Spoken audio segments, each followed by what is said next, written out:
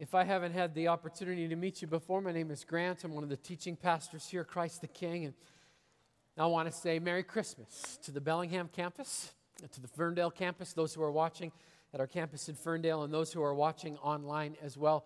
We welcome all of you in the name of the King of Glory, Jesus Christ, who has sponsored Christmas again this year in Whatcom County. Yes, he has. Awesome. A couple of very brief announcements as we get started. Between Saturday night at Bellingham and next weekend, we will have church 15 times in the Christ the King family. We would appreciate prayer for strength as we go through it. On Sunday evening here at the Bellingham campus, we are going to be celebrating Candlelight Communion. Very special, very, very special night.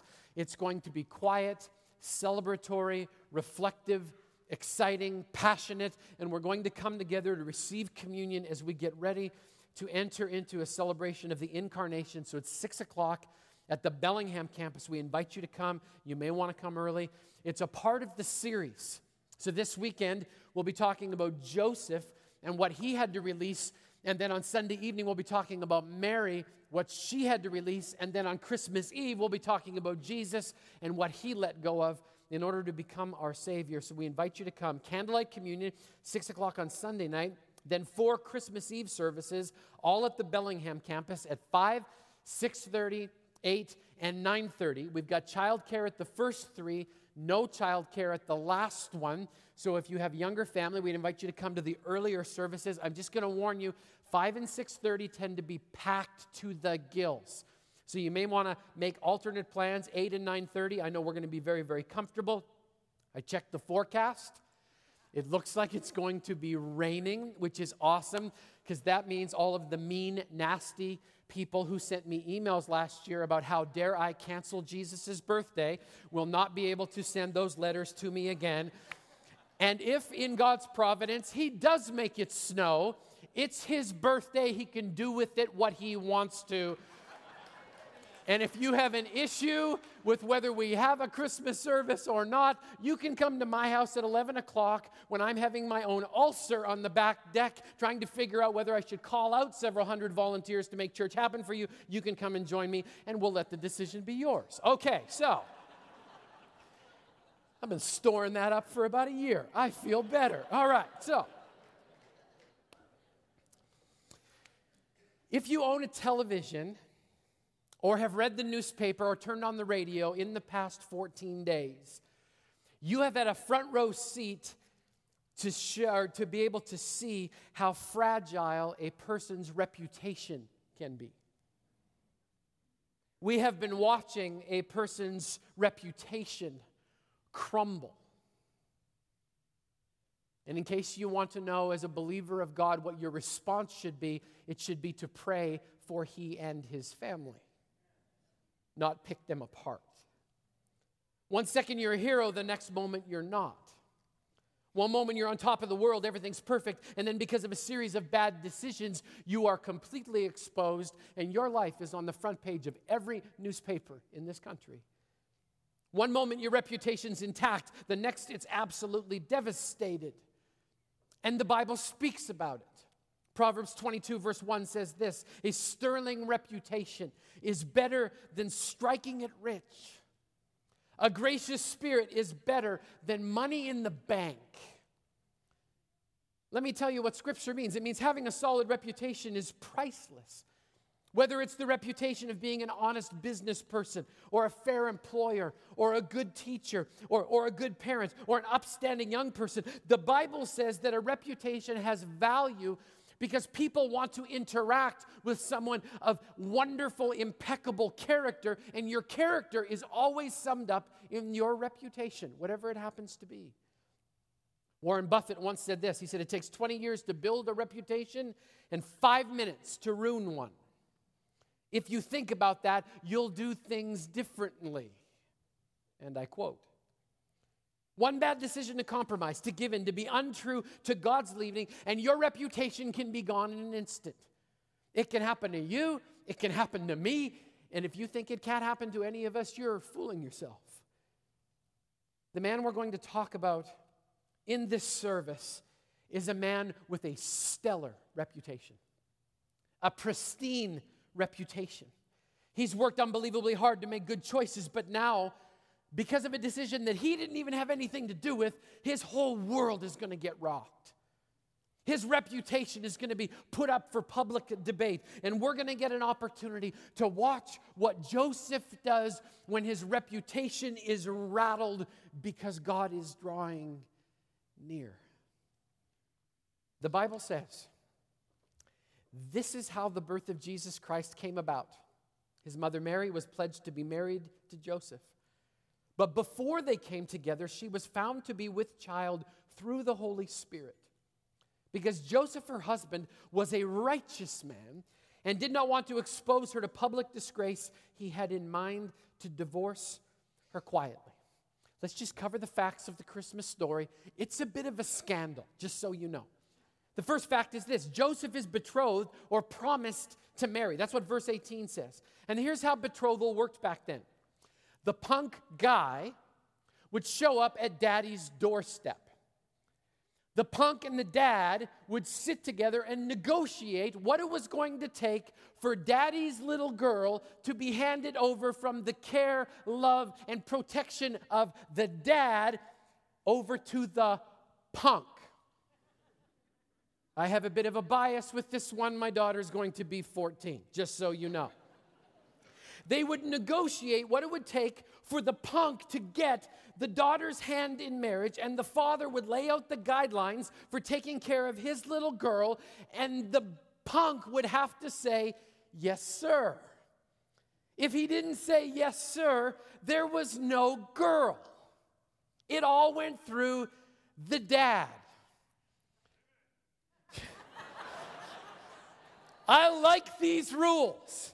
I think these rules should still be in effect. I think whoever drew up these rules was a dad and a genius at the same time.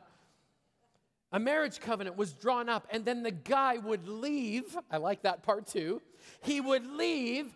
He would go back to his house, and he would work his tail off for an entire year just to get ready for the wedding.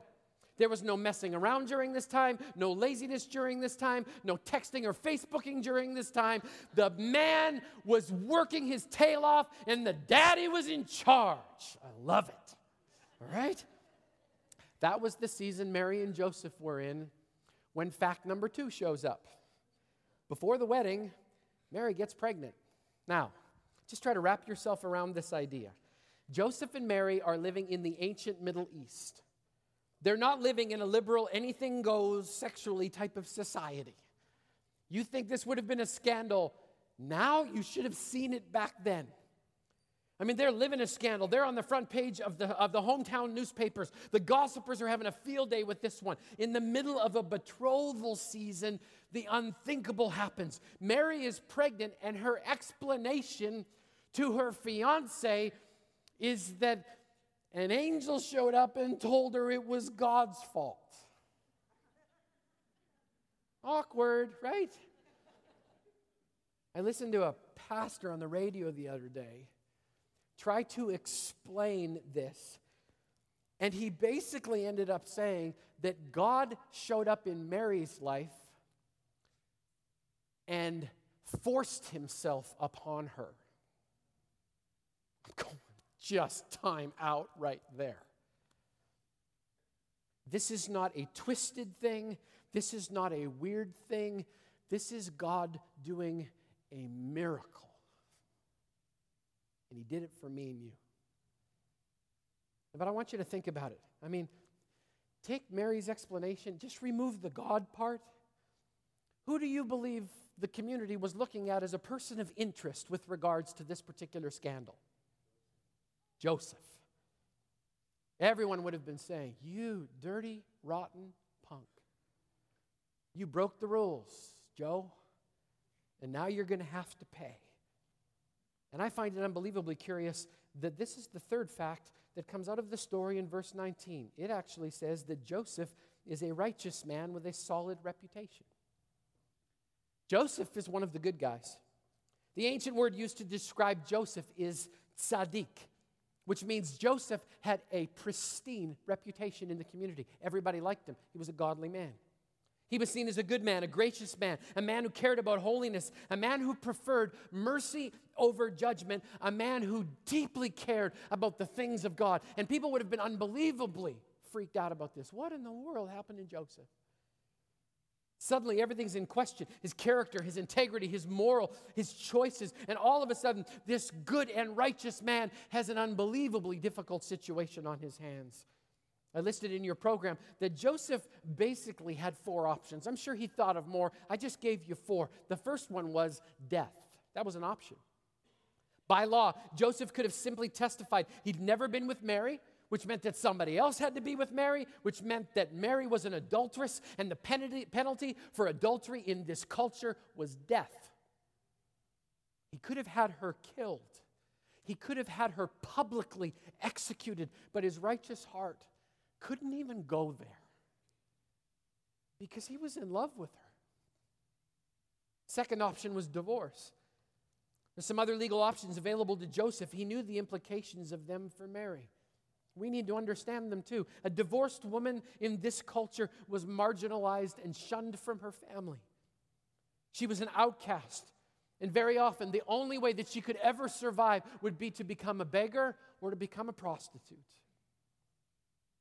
Joseph's compassionate heart, his righteous heart, couldn't subject a woman that he loved to that type of a future.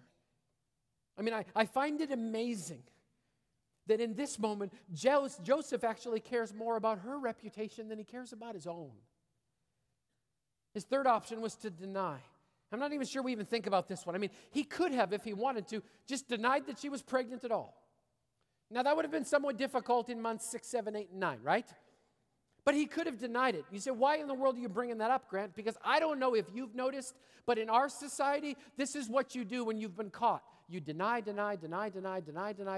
until they've got you so dead to rights, you've got no other choice than to choose the truth. Anybody else seen that? Joseph could have denied, but instead he decided, maybe we'll just tell the truth. Here was the final option. It was to defend her. He could defend her honor. He could stand with her in the struggle. He could become that knight in shining armor. But there was this one fact that I'm sure made him question defending her. She was pregnant. And he knew he was not the guy. Which leaves you with one thing. A very large question mark as to what's really, really going on.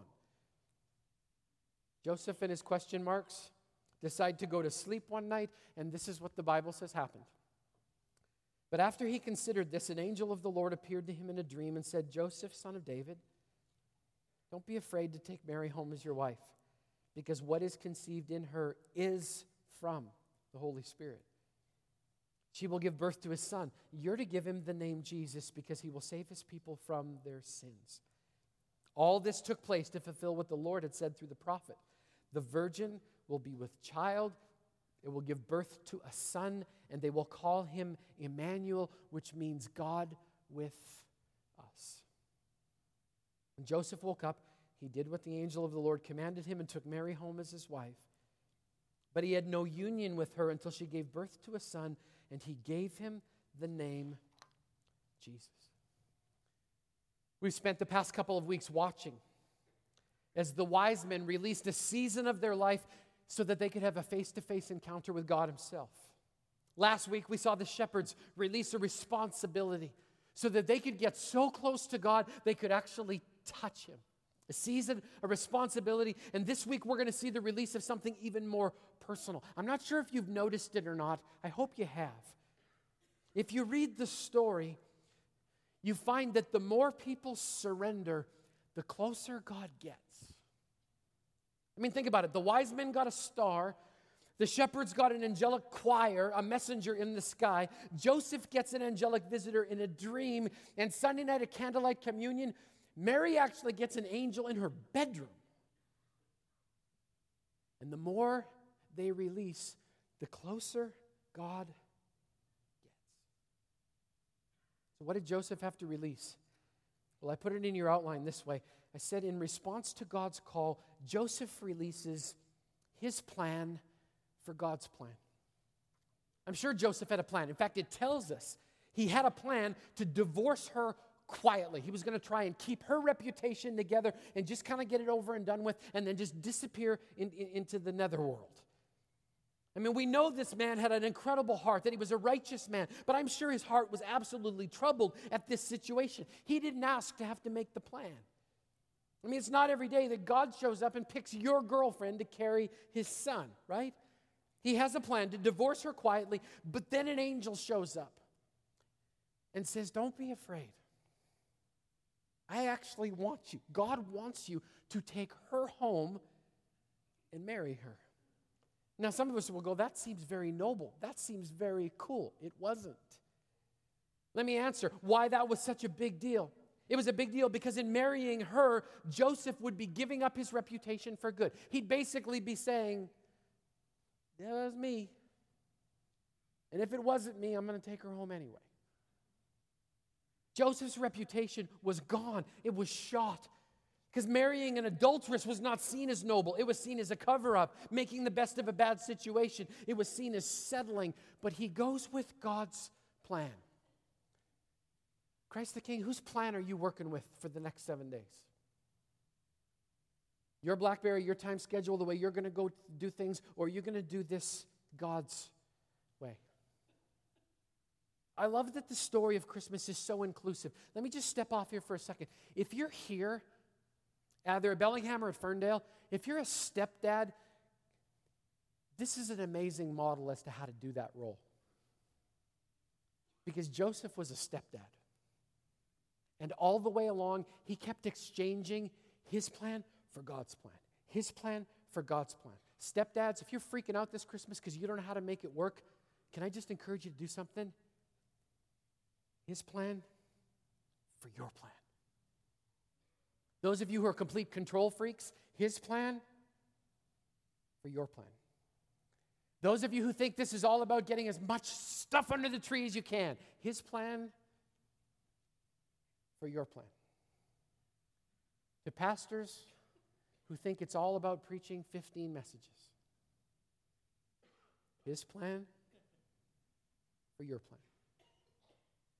What else does he have to release? Secondly, in response to God's call, Joseph releases his fear. I mean, I know for a fact that Joseph was terrified. You know how I know that? Because what are the first words that the angel say? Don't be afraid, right? Why is he saying don't be afraid? It's because he's terrified. That's why. I mean, he's worked hard on his reputation. And thinking about giving all of that up, that seems unbelievably scary. By taking Mary home, Joseph was giving up amazing opportunities that would have been open for him in the future. He's giving up all of that and basically deciding to be a common peasant, because that's all you could be if you married an adulteress. I'm positive that Joseph's fear said, take care of yourself. Watch your own back, Joe. Forget about her. You haven't done anything wrong. Why should you suffer? Because she's kind of lost it here. I mean, fear speaks to us powerfully in those moments. But Joseph releases his fear and decides to trust God. His plan for God's plan. What else does he have to release? He has to release his reputation. Verse 24 tells us that. And this is what I love about Joseph. I love that he cares more about what God thinks than what people think. If he didn't, he would never have married Mary. And this one can cut so unbelievably deep for us, because I've got a question.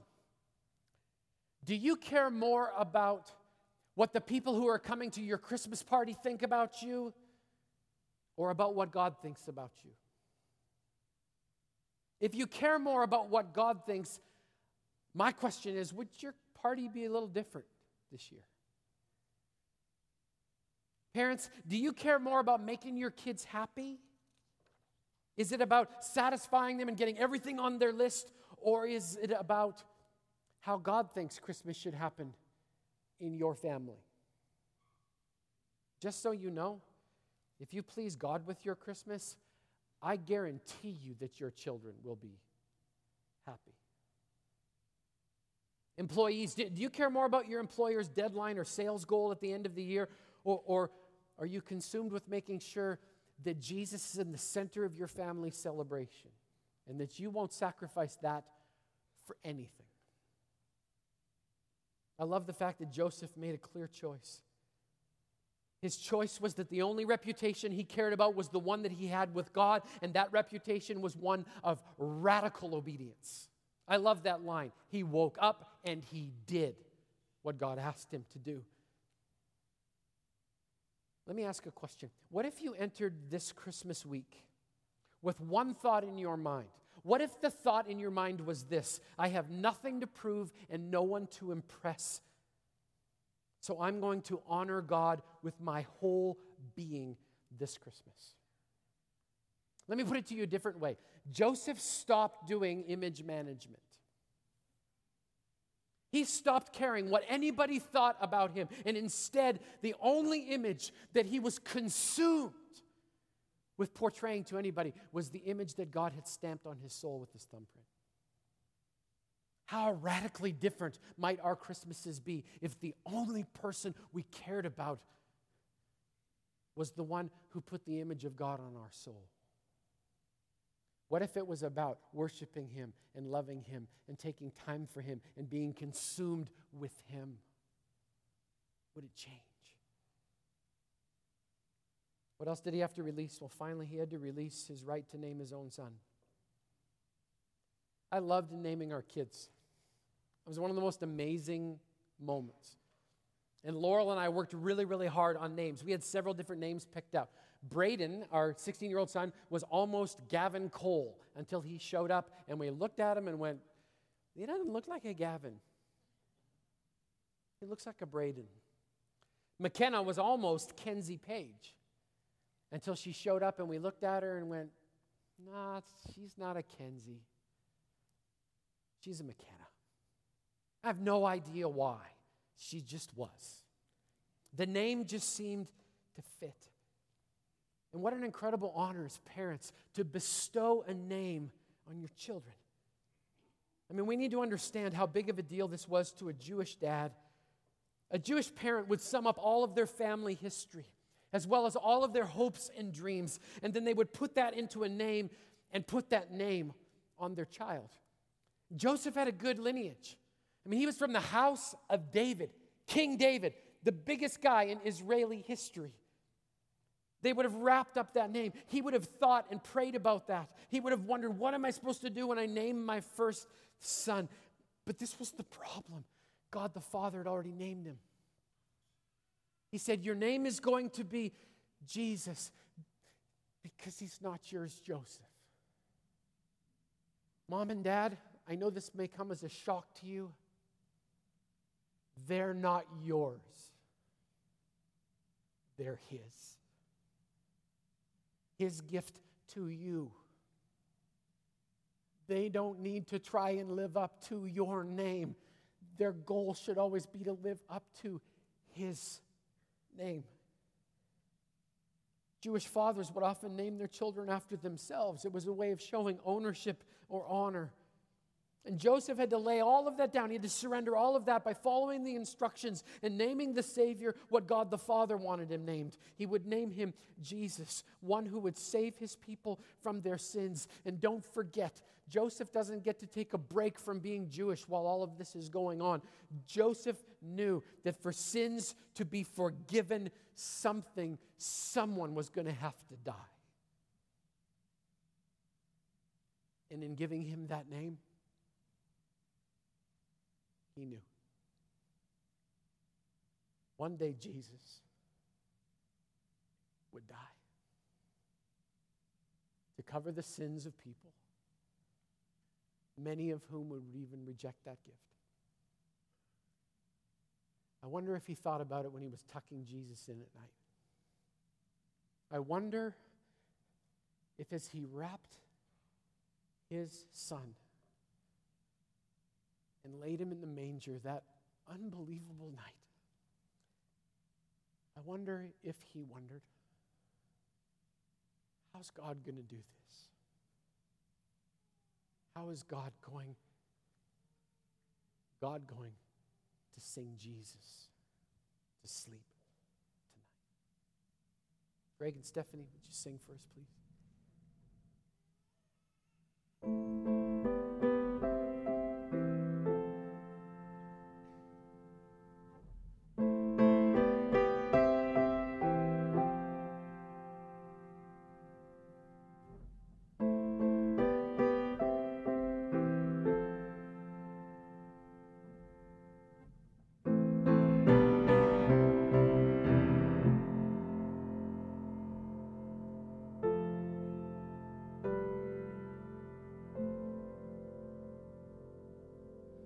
Go to sleep, my son.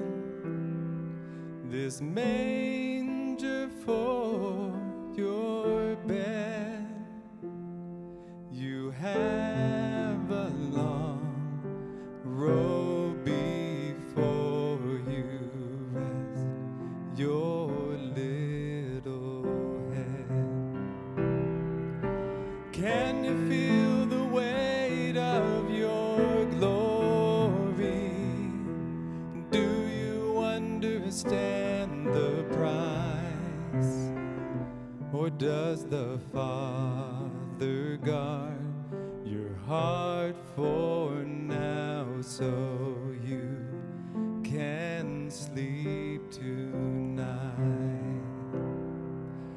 Go to sleep, my son, and go and chase your dreams. This world can wait for one more moment. Go and sleep in peace. I believe the glory of heaven is lying in my arms tonight. Lord, I ask that He, for just this moment, simply be my child.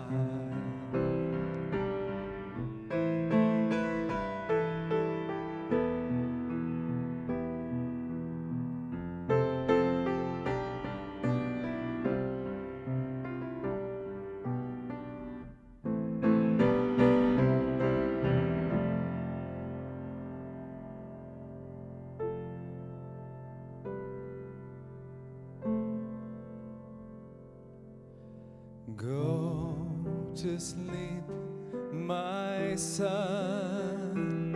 Oh, baby, close your eyes. Soon enough you'll save the day, but for now, dear child of mine, oh, my Jesus, sleep tight.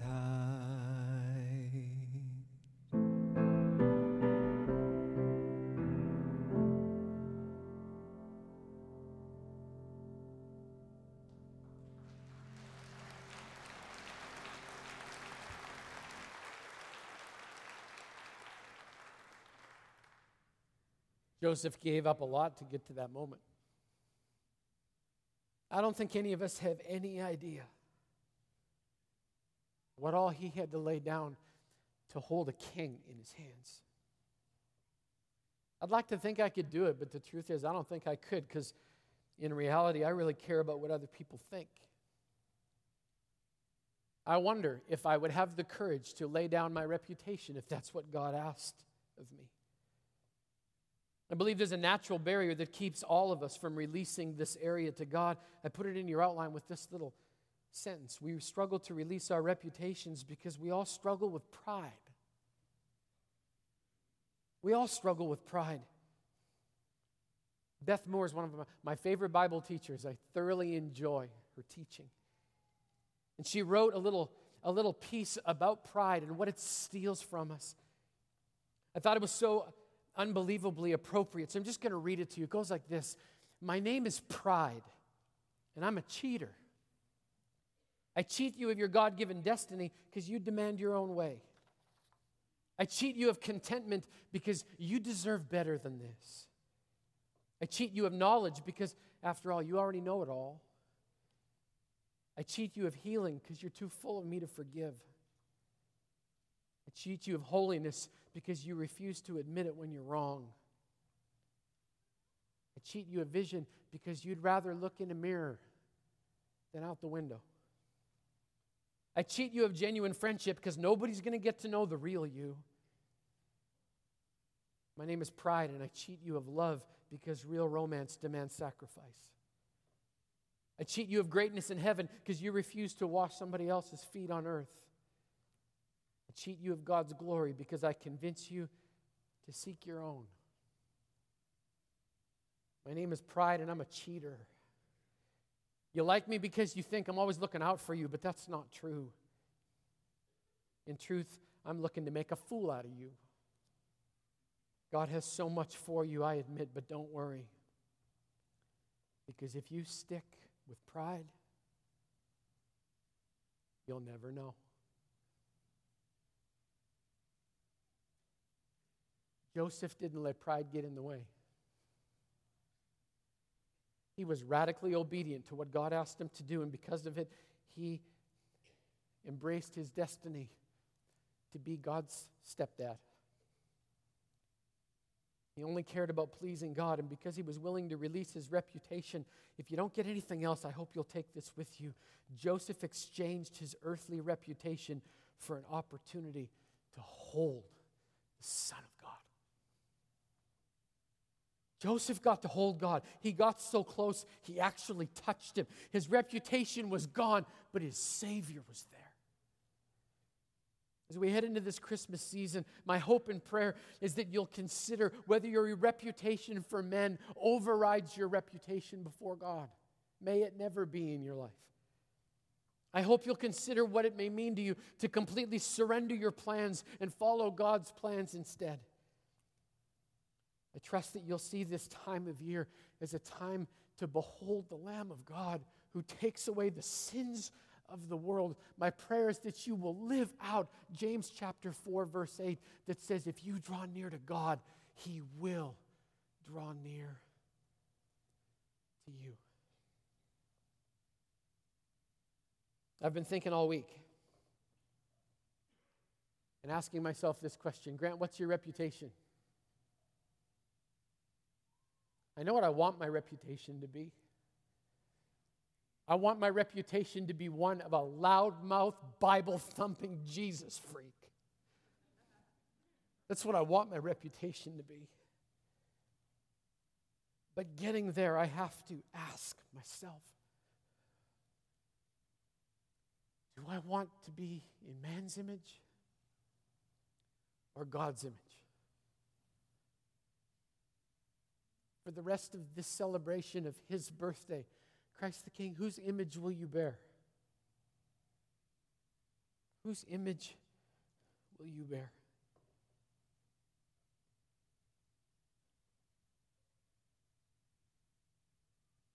May the image of the incarnate Son of God be stamped on your heart and your countenance so deeply that no one out there in the real world would ever be able to mistake you for anything but a dearly loved, ransomed child of the Most High God,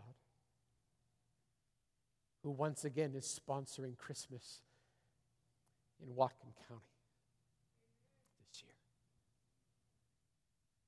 Would you pray with me as we close?